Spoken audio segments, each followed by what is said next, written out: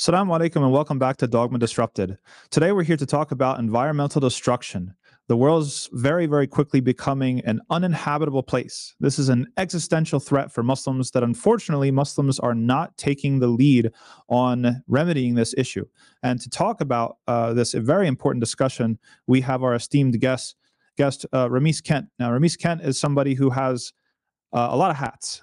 So I running down his CV is going to be rather burdensome. I'll suffice it to say that he's the co-founder of the IGE Pearl, the Islamic Gift Economy program for ethical, appropriate, and regenerative livelihoods, which sums up, I think, the general thrust of his work: permaculture, sustainable living, and recapturing all that we lost when we moved away from those models. Sidi Rhamis, welcome to the program. Thank you for having me, Sidi. It's good to see you, and it's good to be on with you. Now, we're basing this conversation off of a very important paper that you wrote for Yaqeen Institute entitled Saving Truth and Beauty, the Destruction of Nature and the Islamic Solution. For people who, unfortunately, the default situation is that the environment is not something that people think about until it's gone.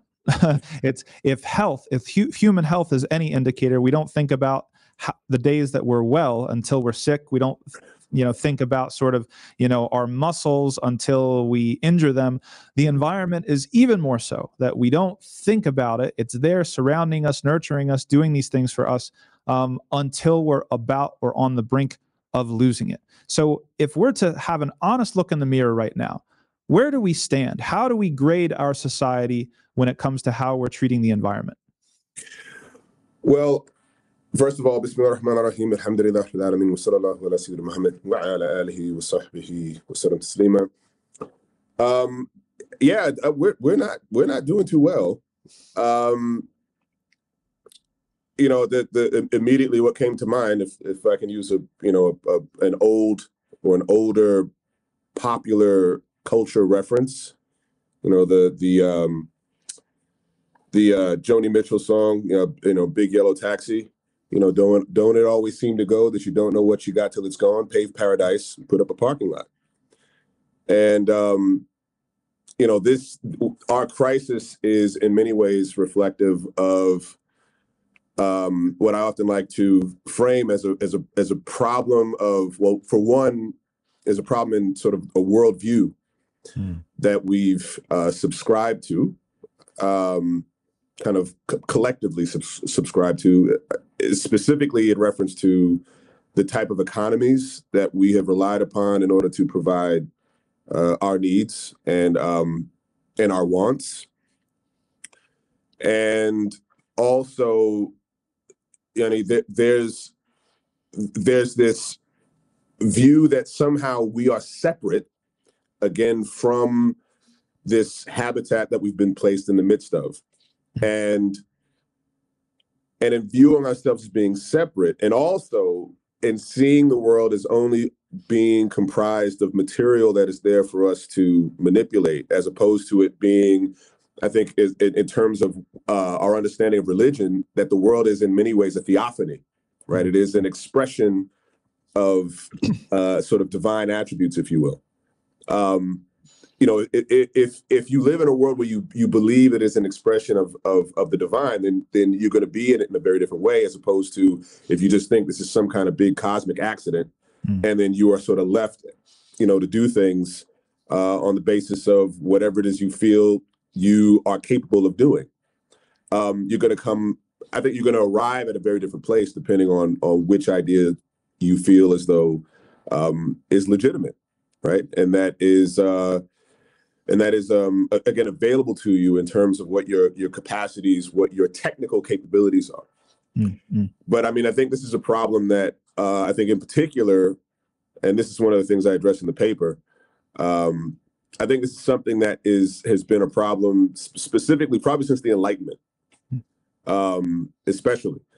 But kind of human history has been characterized by these chronic collapses of the environment that are based on our attempts to try to create a life for ourselves, right? So, we're talking about the development of communities, societies, civilizations, and we're trying to secure the products and services that make those lives possible, especially with regard to living in dense population centers, right? Mm. That puts a certain amount of pressure, again, on the physical environments that we occupy. Yeah, I think that's profound and something that is, I think, refreshing for a lot of people to hear. So you're saying that, if we're trying to diagnose this problem, it's not as simple as, well, we need to reduce, reuse, recycle, and we need to buy less and, have our little smaller plastic caps on our plastic water bottles.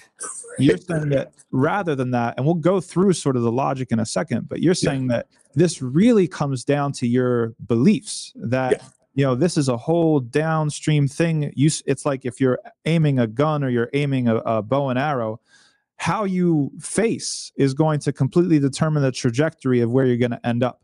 And if you regard the material existence as sort of a fundamentally spiritual thing, then you're going to treat it a lot differently. It's got different capacities for moral action, right? Sure. Then if you're just a materialist, you think this is just about cells, it's also about random, it's just about, quote unquote brute matter. Right. There's a couple things I think we should go into further. So you talked about the Enlightenment. So I think we need to make it very, very clear to people what exactly were the shifts in worldview that led us down this path. And an issue that I find myself having to address to other people is, can secular environmentalism work? Does environmentalism have to be grounded in a metaphysics that has to do with Allah and the things that we believe in? Well, I mean, one of the people that I've leaned on to, again, provide a basis of understanding the problem, right? The really what lies at the root of the problem that kind of plagues us, or we are challenged with, is Professor Muhammad Naqib al-Atas, the Malaysian scholar, philosopher, theologian, and specifically, he talks about this in his book, Islam and Secularism. And for those who are not familiar with it, this is the book here, Islam and Secularism. And I think he frames this brilliantly in the opening chapter of the book, where he sees the environmental problem. I mean, and there are other issues that he also highlights, but he sees the environmental problem, this destruction of nature, as being a product of secularism and secularization. In that that secularization is really about cutting off of the past, the cutting off of tradition, the cutting off of there being any kind of understanding of our existence being tethered to something aside from the present moment, the zeitgeist of the day and time. So that means most notably the cutting off of worldviews that come from some understanding of the human being outside of, again, simply being material. Mm-hmm. And so, again, if there is no belief, right, in anything aside from what one can see at the moment, right, then you're sort of left to believe that, well, I suppose we just need to figure it out the best way we can, and you're sort of left to your own devices. And he actually talks about this, brilliantly at the beginning of the book. And I mean, if we had more time, I'd love to sort of read through, this first portion of the chapter. But he has this this really powerful explanation of how secularization has basically caused us to desacralize nature, right? And also, you have this deconsecration of values, right? And also, he even talks about how politics have also been affected by this. But I think if you look at all of these issues as being connected, as not being, again, these isolated, siloed phenomena. The way I often like to talk about this, especially, we talk about this in the IGE Pearl class, myself and Dr. Adi Setia, really you're looking at a problem of, again, management. And what I mean by management is if you think of what ethics are, right? You begin with ethics. What's ethics? Ethics, or ethos, right, is about sort of a code of morals, or a manner in which you are managing the self, right? So that you can be in the world in a certain way, right? Especially in a way that doesn't harm others.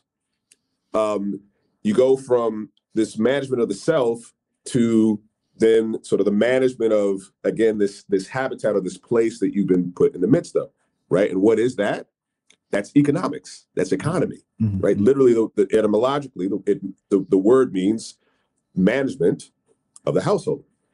Then you go to sort of a larger scale version of the same thing, a regime of management. And what is that? That's politics, right? Cosmopolis, right? It's the management of the larger household. So when you sort of examine all of those things, you realize that, again, the consistent factor here is that we are primarily concerned about the management of, again, ourself, then this household, and then this larger household.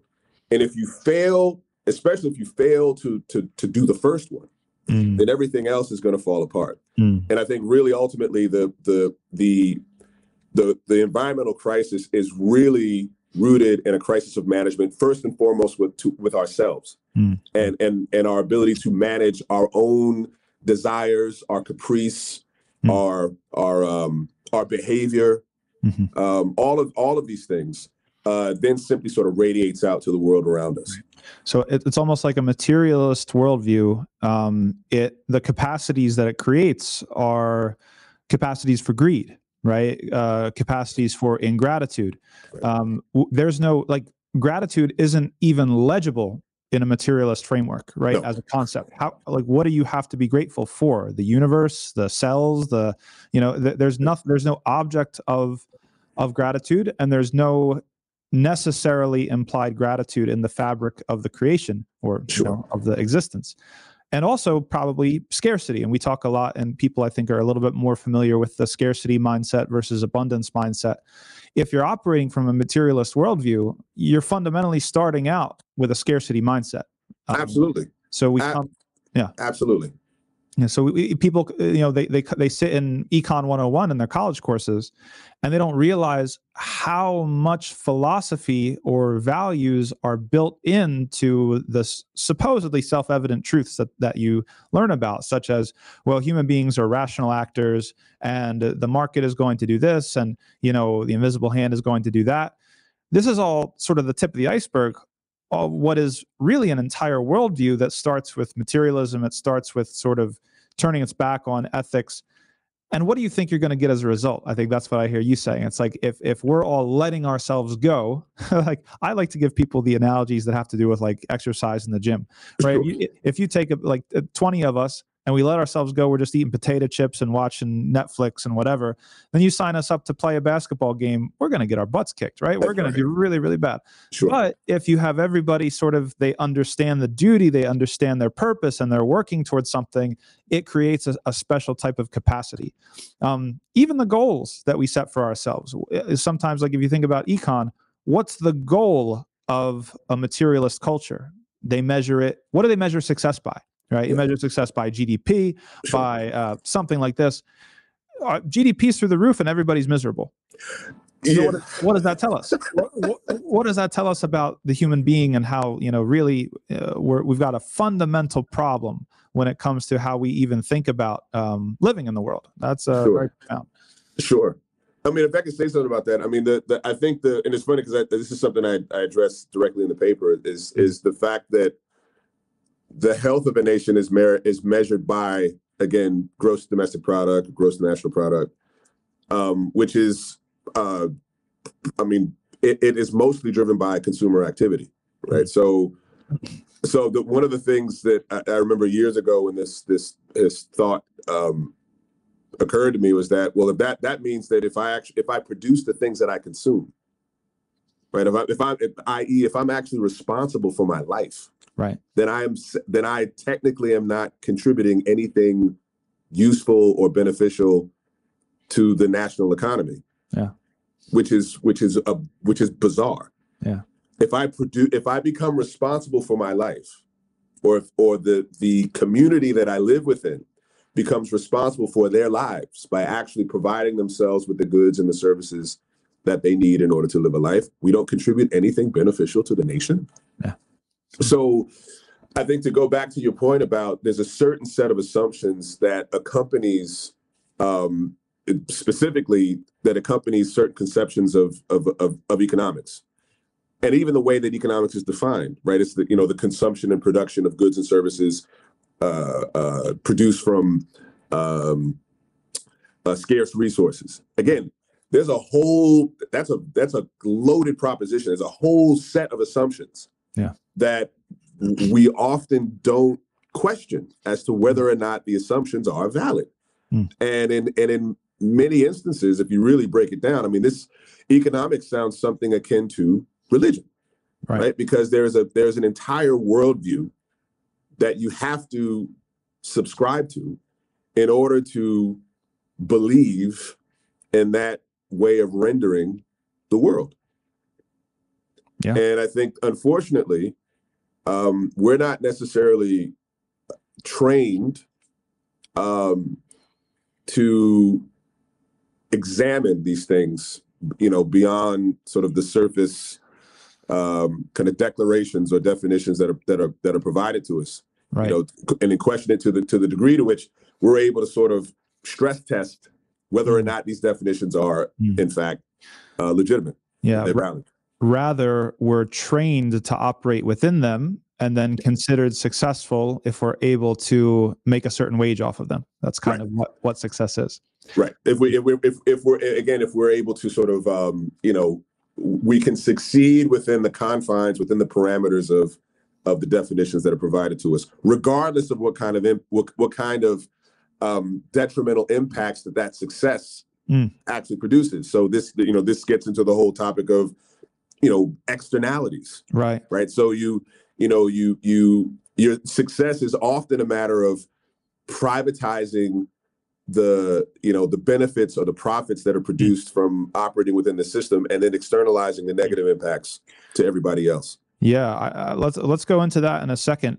But I want to backtrack just a second to one thing you said. I'm really glad that you brought up secularism, because as Muslims, we are in the crosshairs of secularism. Absolutely. What do you think it means that the Muslims are not at the forefront of these issues? Because if you look at the Muslims, especially Muslims in North America, let's just say, we're indistinguishable from the rest of society when it comes to buying plastic forks and spoons for our masjid events, and the way that we just complete asphalt parking lots, and right. What does it say about us and what secularism has done to us that we are not at the forefront of remedying this issue? And I think we actually spoke about, we touched on this during our conversation, and I think in when I saw you in Pennsylvania at Al-Maqasid. Again, another point that I just remember when this realization hit me, that there is nothing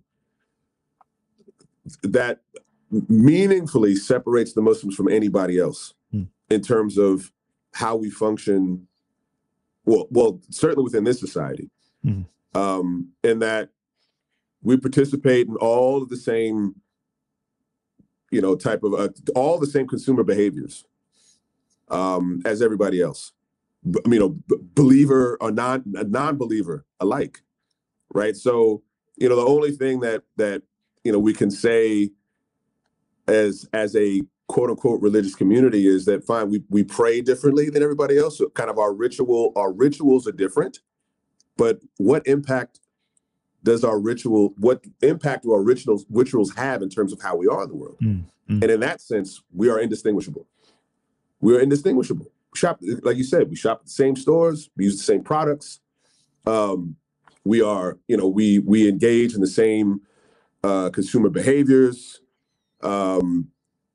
There's nothing that actually distinguishes us. There's nothing to distinguish us from anybody else. And I think one of the communities that we had mentioned, we talked about as being, I think, sort of a model of people that sort of demonstrates how one's worldview causes them to be in the world differently as a community like the Amish. Right. And I think a community like the Amish demonstrates that people can still maintain the integrity of their religious identity, right? And be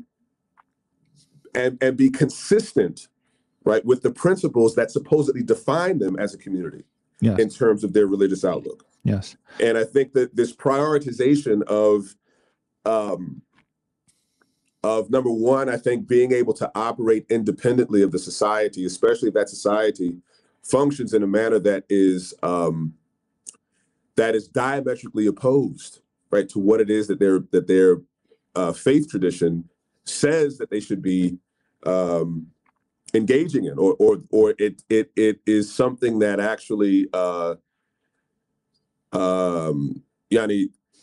it's definitely something you don't want to promote or enable to gain strength. I mean, and this is what we do when we engage in an economy, is that you are sort of voting with your dollars, right? You're voting with your feet, and you are endorsing a certain way of being in the world on the basis of, again, what you buy and what kind of behaviors you engage in. And I think this is something that I think unfortunately, a lot of folks don't think about. I think there's this feeling that, I pray, I fast, I give my charity, I made my Hajj and I declared my faith, and that's it. And, one of the things that we've pointed out in our course, and this actually comes from a passage in book 13 of the Ihya Ulumuddin, from Imam Ghazali, is that you don't learn anything. You don't learn anything. None of the things you need to know about people, you don't learn anything about people by watching how they practice religion.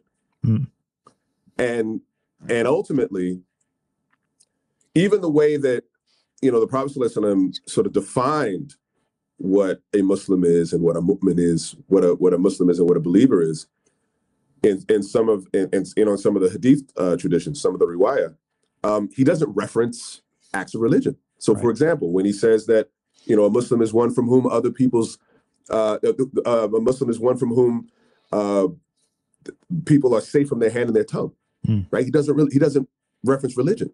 Or he says that a believer, a mu'min, is one from whom other people's lives and wealth are safe from them. Right. This is a demonstration that there are things about the way that we engage the mundane in the world is a much more reliable reference for us to understand whether or not a person is in fact ethical or moral, et cetera, et cetera. Yeah, Umar ibn al-Khattab has the famous quote about, it's like, let me see him. Have you been on business with him? Right, exactly. Business with him. Have you traveled with him, gone on a journey with him, or have you seen how he deals with his neighbors? Yeah, with his neighbors, and those are considered, what you're saying, more.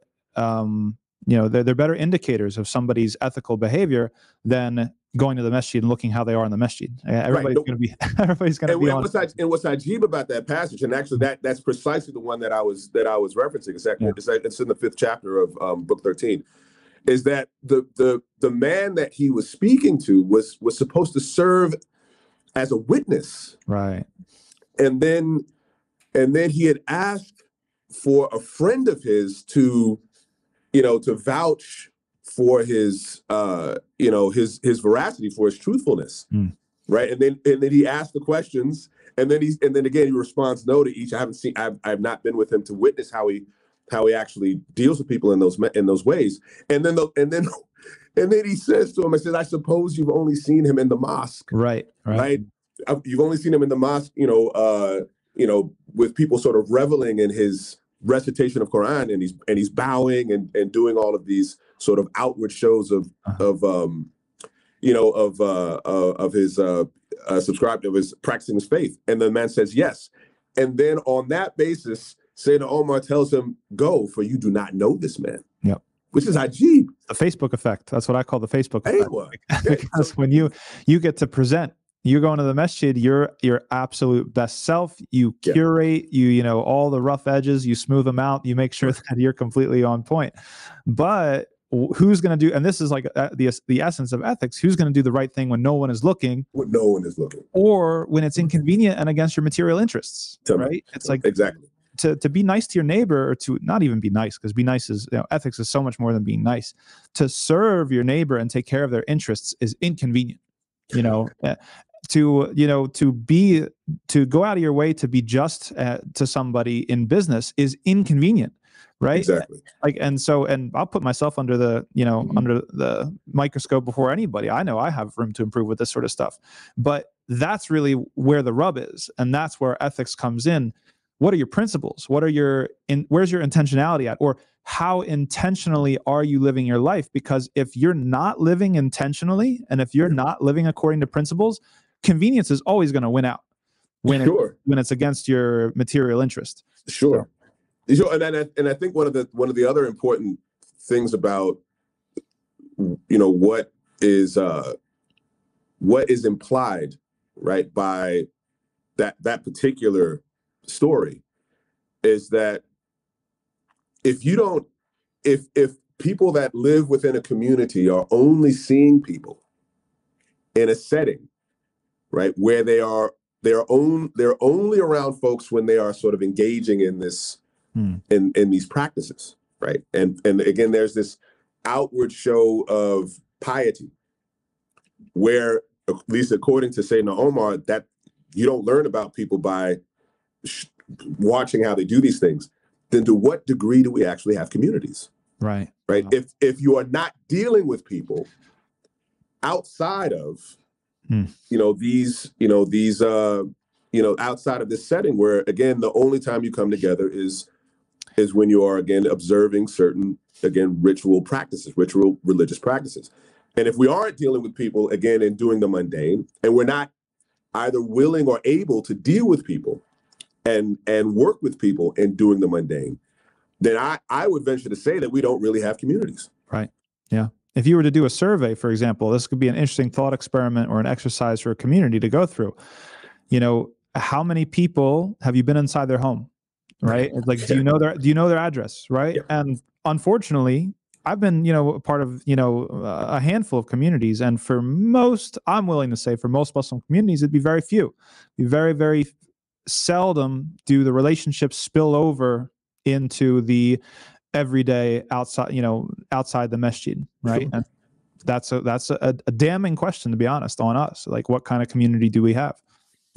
Yeah. And I think one of the things I really appreciated about, again, our conversation back in June was, when you had actually brought up as an example the Amish, and one of the things you had said was, you had asked the question, why don't they, why do they have this prohibition against using, motor vehicles? Yeah, right. And actually, I want you to repeat the example that you gave about the sugar. Yes, exactly. No, I mean, like this is amazing. I find the Amish fascinating. And unfortunately, some people are allergic to this example because they immediately go to, oh, you want us to live back like with camels, and like, that's not what I'm saying, even though I think that'd be cool personally. But that's not what I'm saying. What I'm saying, again, it comes back to intentionality and principles. Exactly. Because why most people don't know why the Amish refuse to use cars. Yeah. Right. Nobody usually asks that question. They don't even think about it. Yeah. The reason is because they said, if we use cars, if I run out of sugar, I'm not going to go to my neighbor to ask to borrow some. I'm going to go to the store and buy it. Commodity, alienation, lack of community. And now the whole community is suffering because I don't have that reciprocity, that relationship of mutual aid, of trust, of accountability, right? If I borrow sugar from my neighbor, I'm going to have to see him again when I give it back. I'm going to have to accept when they have to borrow from me. Like the relationship is so much thicker than that, right? When you're in this sort of relationship. And so, they said, no, we're not going to, again, convenience. We're choosing against convenience, and we're going to choose for the relationship in the community. And I think that that's amazing. If we were to give like an audit for the Muslim community, we don't have to come to the same conclusions, obviously, as the Amish do. Sure. But just the fact that that's the level of their thought, that they're thinking about what are our principles, how are we going to be intentional about what we choose, and which technologies, opportunities, habits of consumption, et cetera, which ones are harmonious with our principles, and which ones contradict our principles. And the ones that contradict, we're going to leave them. We don't care. Even if everybody laughs at us, everybody thinks we're freaks, like, we don't care. And the ones that are with us, we'll take them, we'll use them. Well, I think that's what we need in the Muslim community. No, and actually, to your point, Tom, there's a, if you think about the way that even, the Prophet ﷺ qualified faith, right? None of you truly believes unless you wish, you love for others what you love for yourself. And even in the identification of who, the sort of these others are, these brothers and sisters are. I mean, it was not confined to one's co-religionist, but I think to the point to which this does apply to those who subscribe to the same faith as we do. And I think there's even that much more of an onus on us to extend ourselves to those who believe the same as we do, such that we want to create as much good as possible. We want to strengthen the bonds with those people as much as possible. I mean, one of the things that, again, the other references I made in the paper was actually to Ibn Khaldun. He talked about who made reference to one of the things that actually causes a civilization to collapse, right? To dissolve. And he said, he made reference to people falling prey to the pleasures of civilization, right? To luxury, to convenience, right? And if you think about one of the impacts or sort of products of increasing levels of convenience is that you need people less and less. So if you think of, for example, sort of in the extreme case, if you go to Japan and they have this phenomenon known as the hikikomori, right? These are people that have not left their rooms or their apartments, in some cases for years, because they've, for various reasons, decided to sort of drop out of society. But because they have the conveniences of modern living, they don't need to leave the house. Right. Because if they want something to eat, DoorDash, or Uber Eats or whatever. If they want to work, they can work from, the comfort of their home. They can sort of, stay in their pajamas and do their work on their laptop without having to go into the office. Some of them are even hiring, sort of surrogate siblings or parents or significant others. I mean, so the social cohesion that is created by people actually engaging in these activities that actually makes a community possible. So again, if we refer to the Amish again, these are people that farm together. They build barns and houses together. They maintain their animals. They're doing all of the things that the community needs in order to actually exist and function. And really, this is the story of civilization, is that it's this ability for people to come together cooperatively, and they're all doing their part to actually create this edifice that results in one's ability to live a life, and most importantly, to live a life that they're not dependent on anyone, say, outside of that community, in order to have the things that they need. This is really what ultimately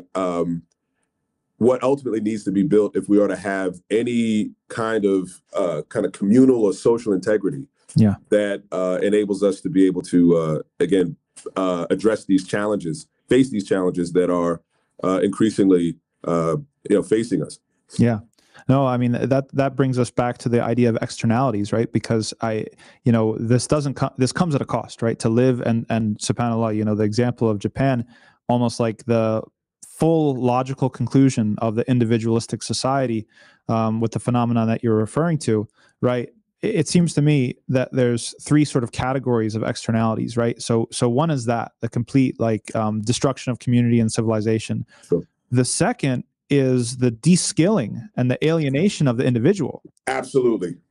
right? Absolutely. Thank you for mentioning that, because that's another very important point. So no, please go ahead. Well, yeah, I mean, I love to hear your comments, but just to think about that hyper urban, hyper sort of individualistic person, Sure. pressing buttons, Sure. you can't do anything, right? Right. Like really, like you can't build a house, you can't Right. build a boat, you can't birth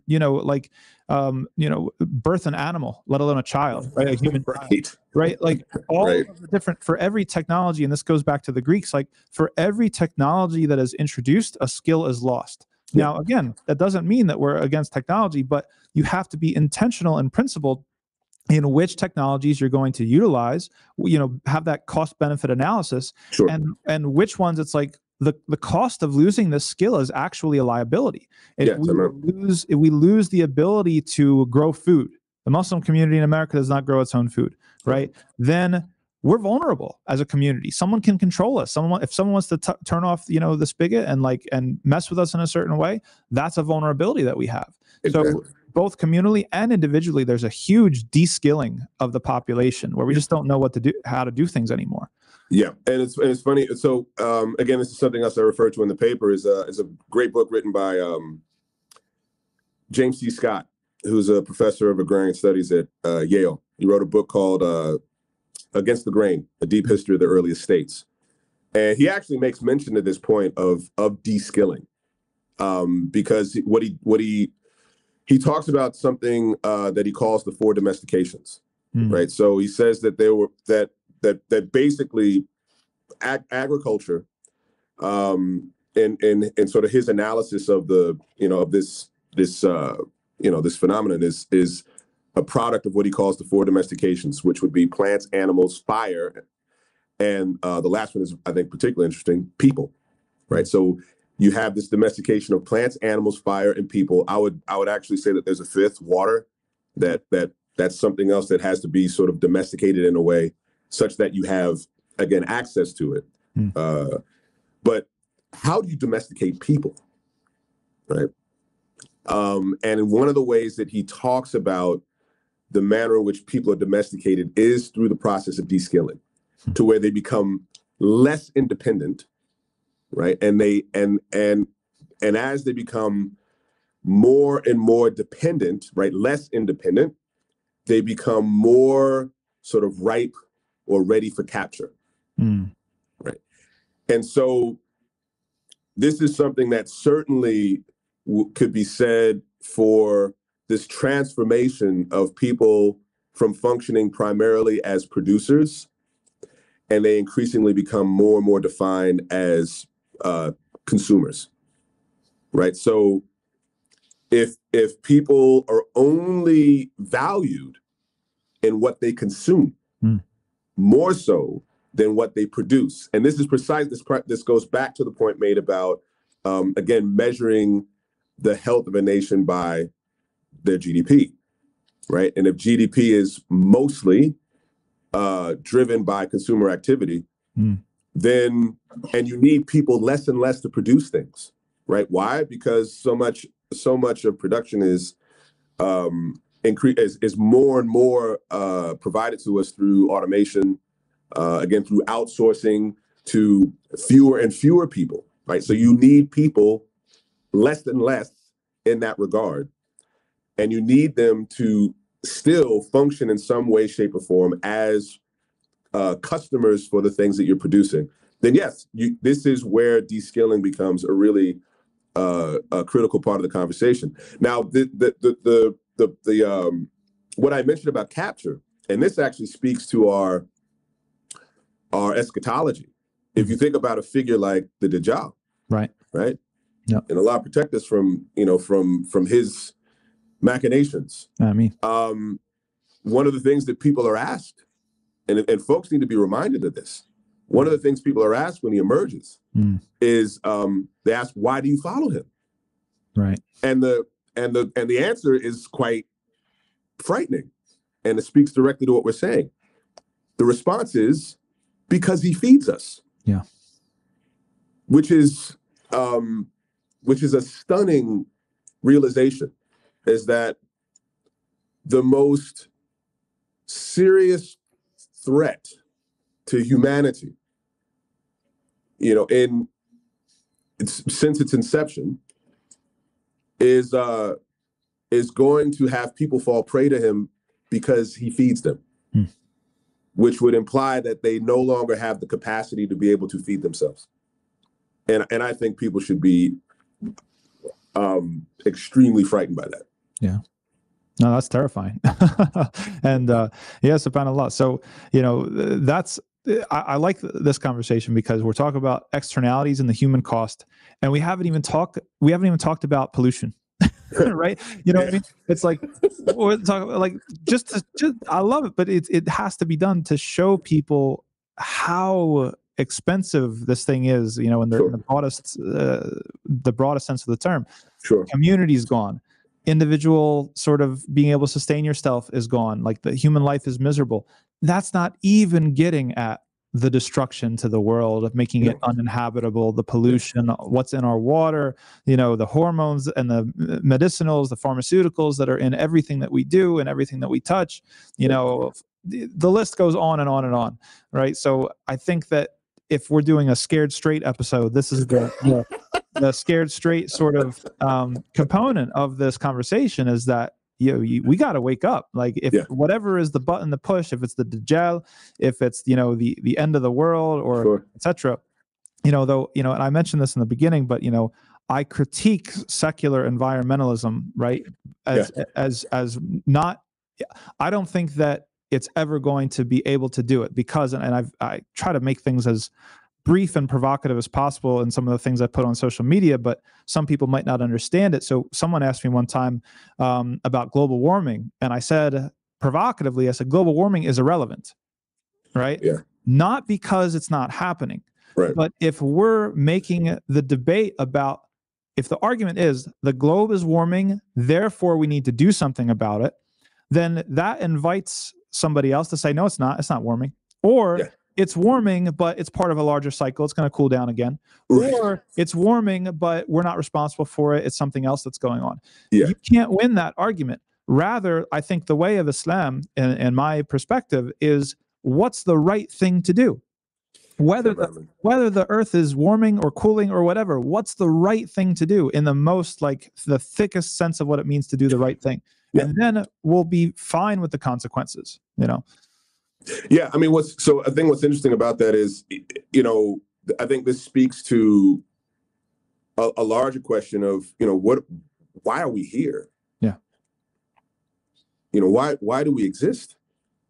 And, this gets into, what I've often, and this actually, I got a credit sheet comes in with this, sort of the 5 big questions,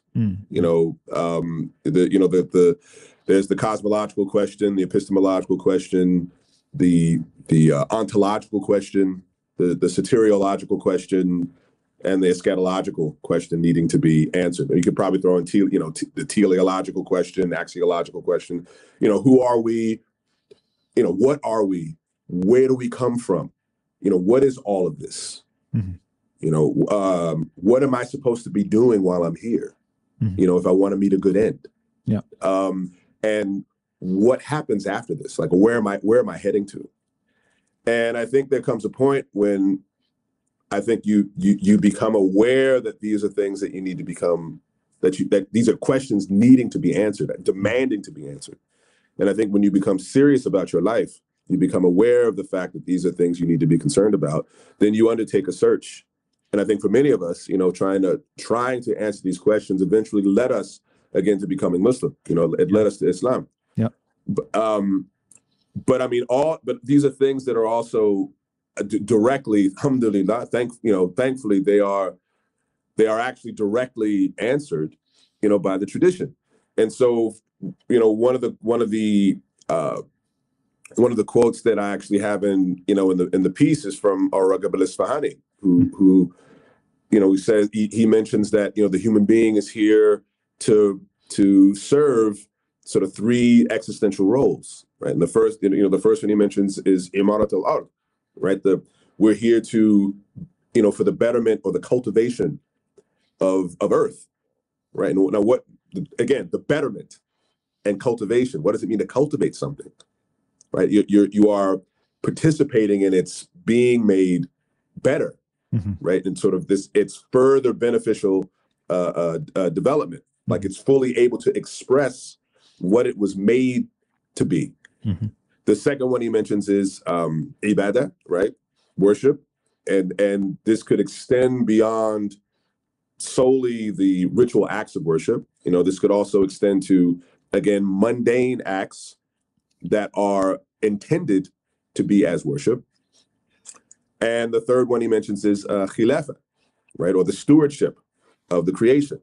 So what's interesting is the sort of the three purposes he highlights, two of them have direct reference or make direct reference to the manner in which the human being comports itself in relation to the creation, right? And then he says that in doing so, that the human being is to rule, imitating sort of divine attributes, right, in the imitation of Allah. And the five attributes he mentions, and they're basically they're almost like the cardinal virtues, right, of justice, courage, temperance, and justice, courage, temperance, and patience. I'm not sure. I gotta remember the four virtues. I'm drawing a blank right now. So he mentions the five, right? The five that he highlights in his sort of his version is wisdom. Okay, wisdom. Actually, that was the fourth. Wisdom, justice, beneficence, graciousness. Right? Wisdom, justice, beneficence, graciousness, and forbearance. Those are the five he mentions, right? I think the previous, again, the cardinal virtues are wisdom, justice, temperance, and courage. I'm sorry, that's what it was. Courage was the other one. So, and in putting those qualities on display, he said, and this is where the eschatological portion comes in, right? Where are you headed? Where are you trying to go? He says that doing so allows for a person to gain paradise and ultimately proximity to God, right? Now, that's the goal. The goal isn't necessarily to save the environment. Right. It's not to heal the climate of the earth. Right. That's something, Yanni, we should all be sort of automatically, sort of, again, as given what we've been made, we should be drawn to doing that anyway. Yeah. The goal is our goal is to arrive to God. It's almost the consequence of arriving to God. It is the consequence of arriving to God. Yeah. Absolutely. And so I think this is, and I think that one of the problems of not only the modern environmental movement, but I would also say kind of modern, sort of contemporary, conventional economic theory is ultimately, what is the end game? Yes. Right. Where are you trying to go? Yep. And if you're not able to definitively answer that, if there's no consensus, then I think, that should give people pause. Yeah. And so and then also the fact that we're given an understanding as to what it is that we should avoid by the tradition. So, for example, the ayah in Surat al-Rum, right? Corruption has appeared on the land and the sea, right? But what the hands of human beings have wrought, and that they might taste the pain of what it is that they've done, in the hope that they might return, right? Or whatever misfortune befalls you, he pardons much, right? So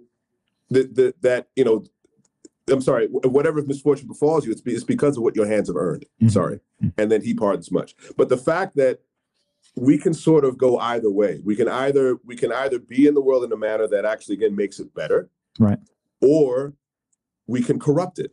Yeah. Meaning we can introduce errors into something that has been made sound. Right. And we're told that over and over again, within the Quran and within the tradition, is that this world, the world is made perfect.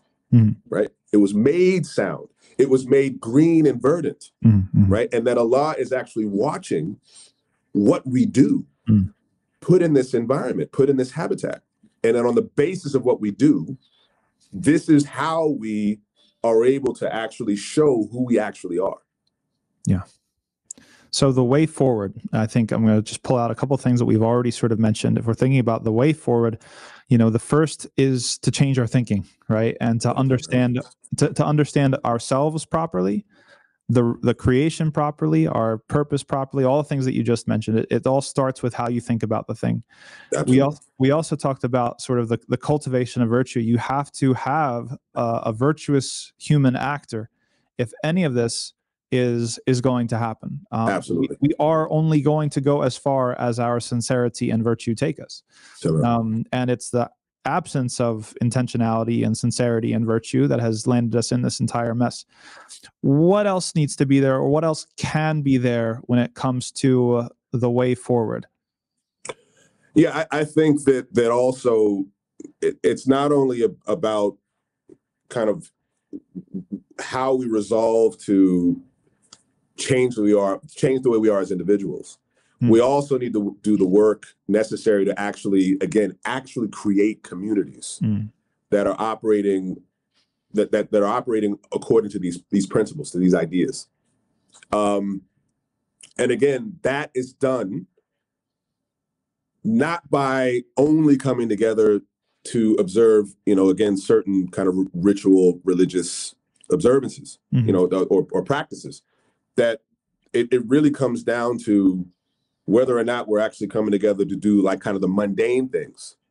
And I think in particular, the reason why something like, again, agriculture or the cultivation of land is so important is because this provides the basis upon which our lives are made possible as communities, right? We're not outsourcing that to somebody else, right? That quite literally what Scott, says in his book is that, polities, right? States were made possible through this collective engagement of, again, cultivating a space to provide the things that actually makes their coming together and staying together possible.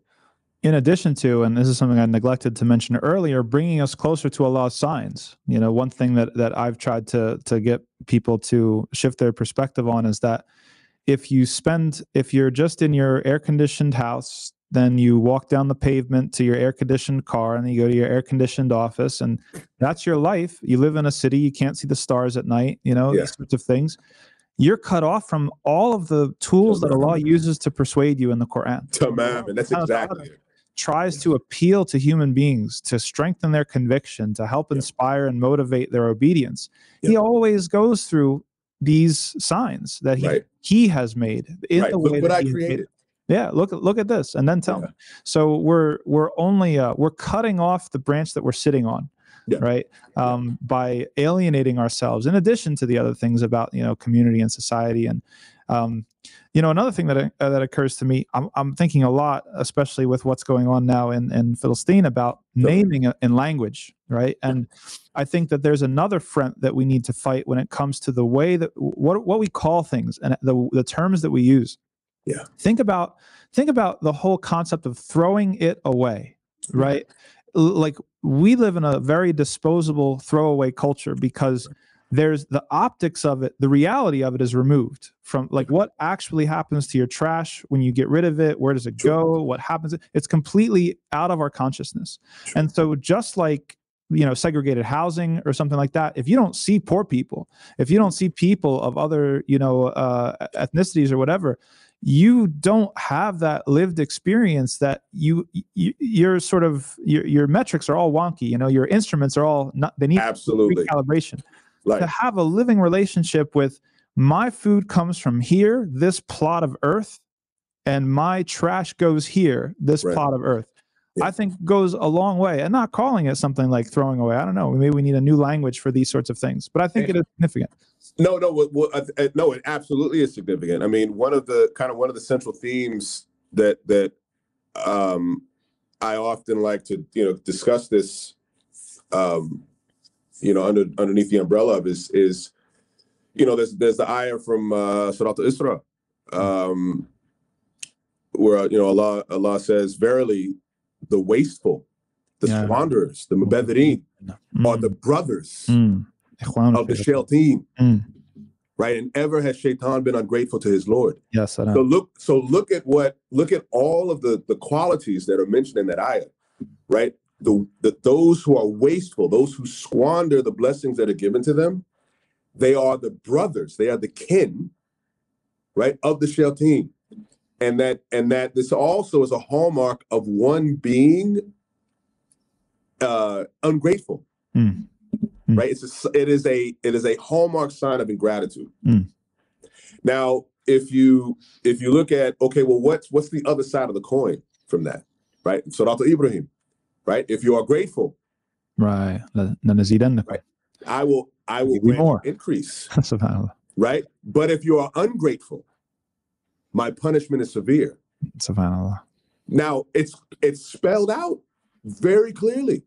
Okay, so if ingratitude in the world is to squander or is to waste, then what does gratitude look like? What does that look like as a practical matter? Yeah.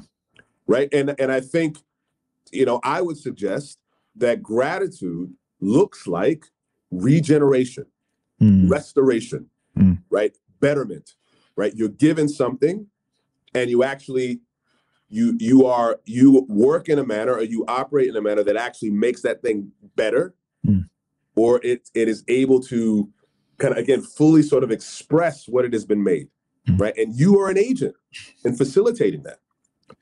So, and I think this is something that is, again, speaks to the problematic nature of the whole consumerist rendering of the world.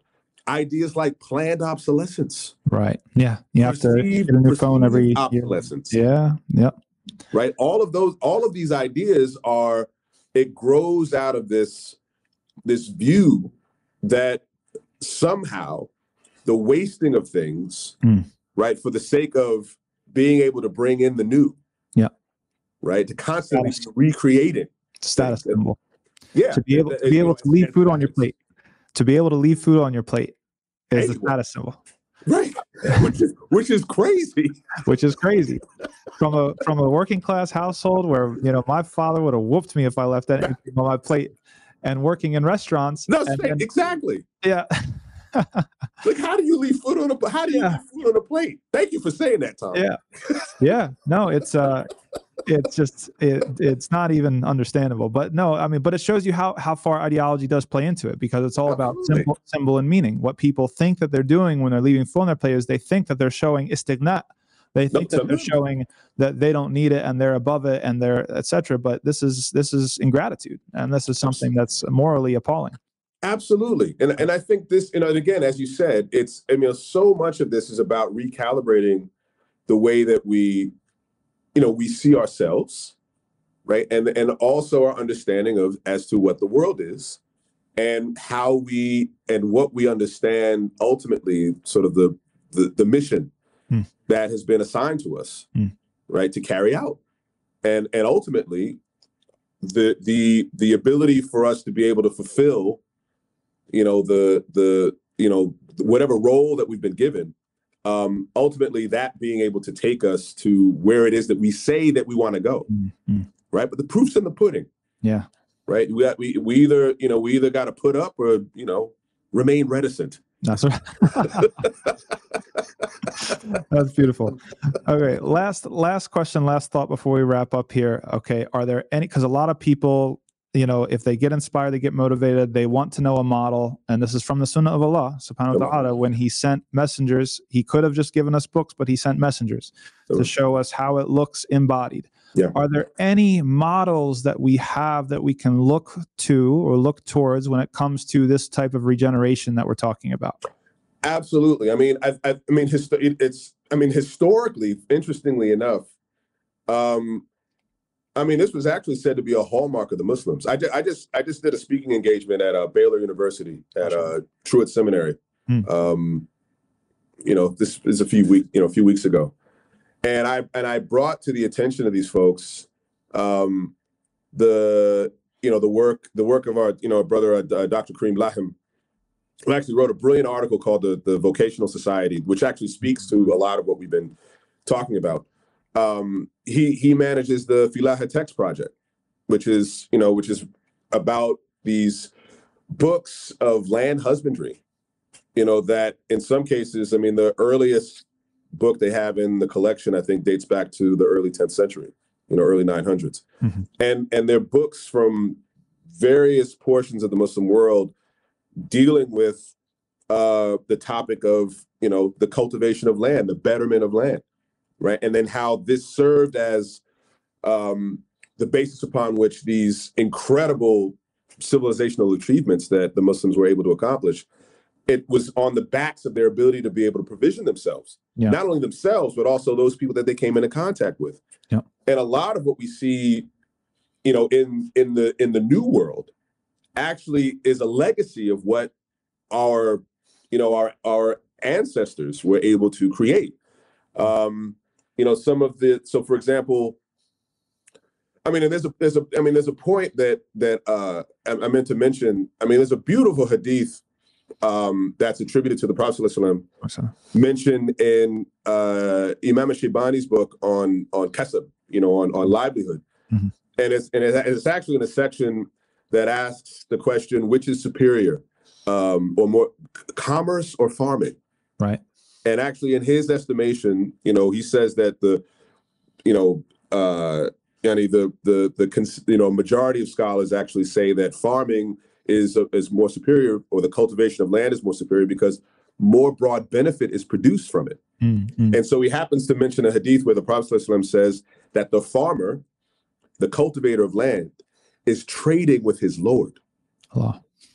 And so I think that sentiment was something that was really taken to heart by the earlier communities. Mm. I mean, of course, these are sort of pre-modern, pre-consumer peoples. Yeah. And so they saw the importance of being able to provision themselves. Yeah. And because of that, you have a civilization like the Muslims of Spain, that at one point during the Middle Ages, what were the Dark Ages for Europe, Spain had a population of 30 million people. And this is at a time when if you took the four most populous countries in Europe at the time, which would have been England, France, Germany, and Italy, maybe had a combined population of 15 to 20 million people. Hmm. And so not only do you have this apparent, ability to provide abundance to all of these folks, it also served as the backdrop against which all of these amazing civilizational accomplishments were produced, whether you're talking about arts, architecture, literature, law, mathematics, science, that all of these things were actually produced on the backs of their ability to demonstrate their willingness and their skill and their acumen as cultivators, not only of land, not only of the actual physical landscape, but you also see as a product this cultivation and this development of the human landscape. Mm. And that symmetry, sort of that, this mirroring of one's ability to function as a cultivator, as an agent of improvement and betterment, is you can't, I don't think you can become a better person, a better human being, without engaging this aspect of our existential purpose in the world, is actually making the world a better place by helping it to fully express what it was made to be. Allahu Akbar. I think that's a perfect note to end on. Though we could talk about this for a long, long time. Indeed. So we'll have to have a follow-up at some point. But Sidi Rhamis, Kent, thank you so much for joining the program today. Wonderful reflections. May Allah bless you in all you do. Well, Yakum, thank you for the invitation. Yeah, and I hope we need to get together again soon. Yeah, I'm looking forward to it, inshallah. Barakallah. سبحانك اللهم وبحمدك أشهد أن لا إله إلا أنت أستغفرك وأتوب إليك. السلام عليكم ورحمة الله. وعليكم السلام ورحمة الله وبركاته.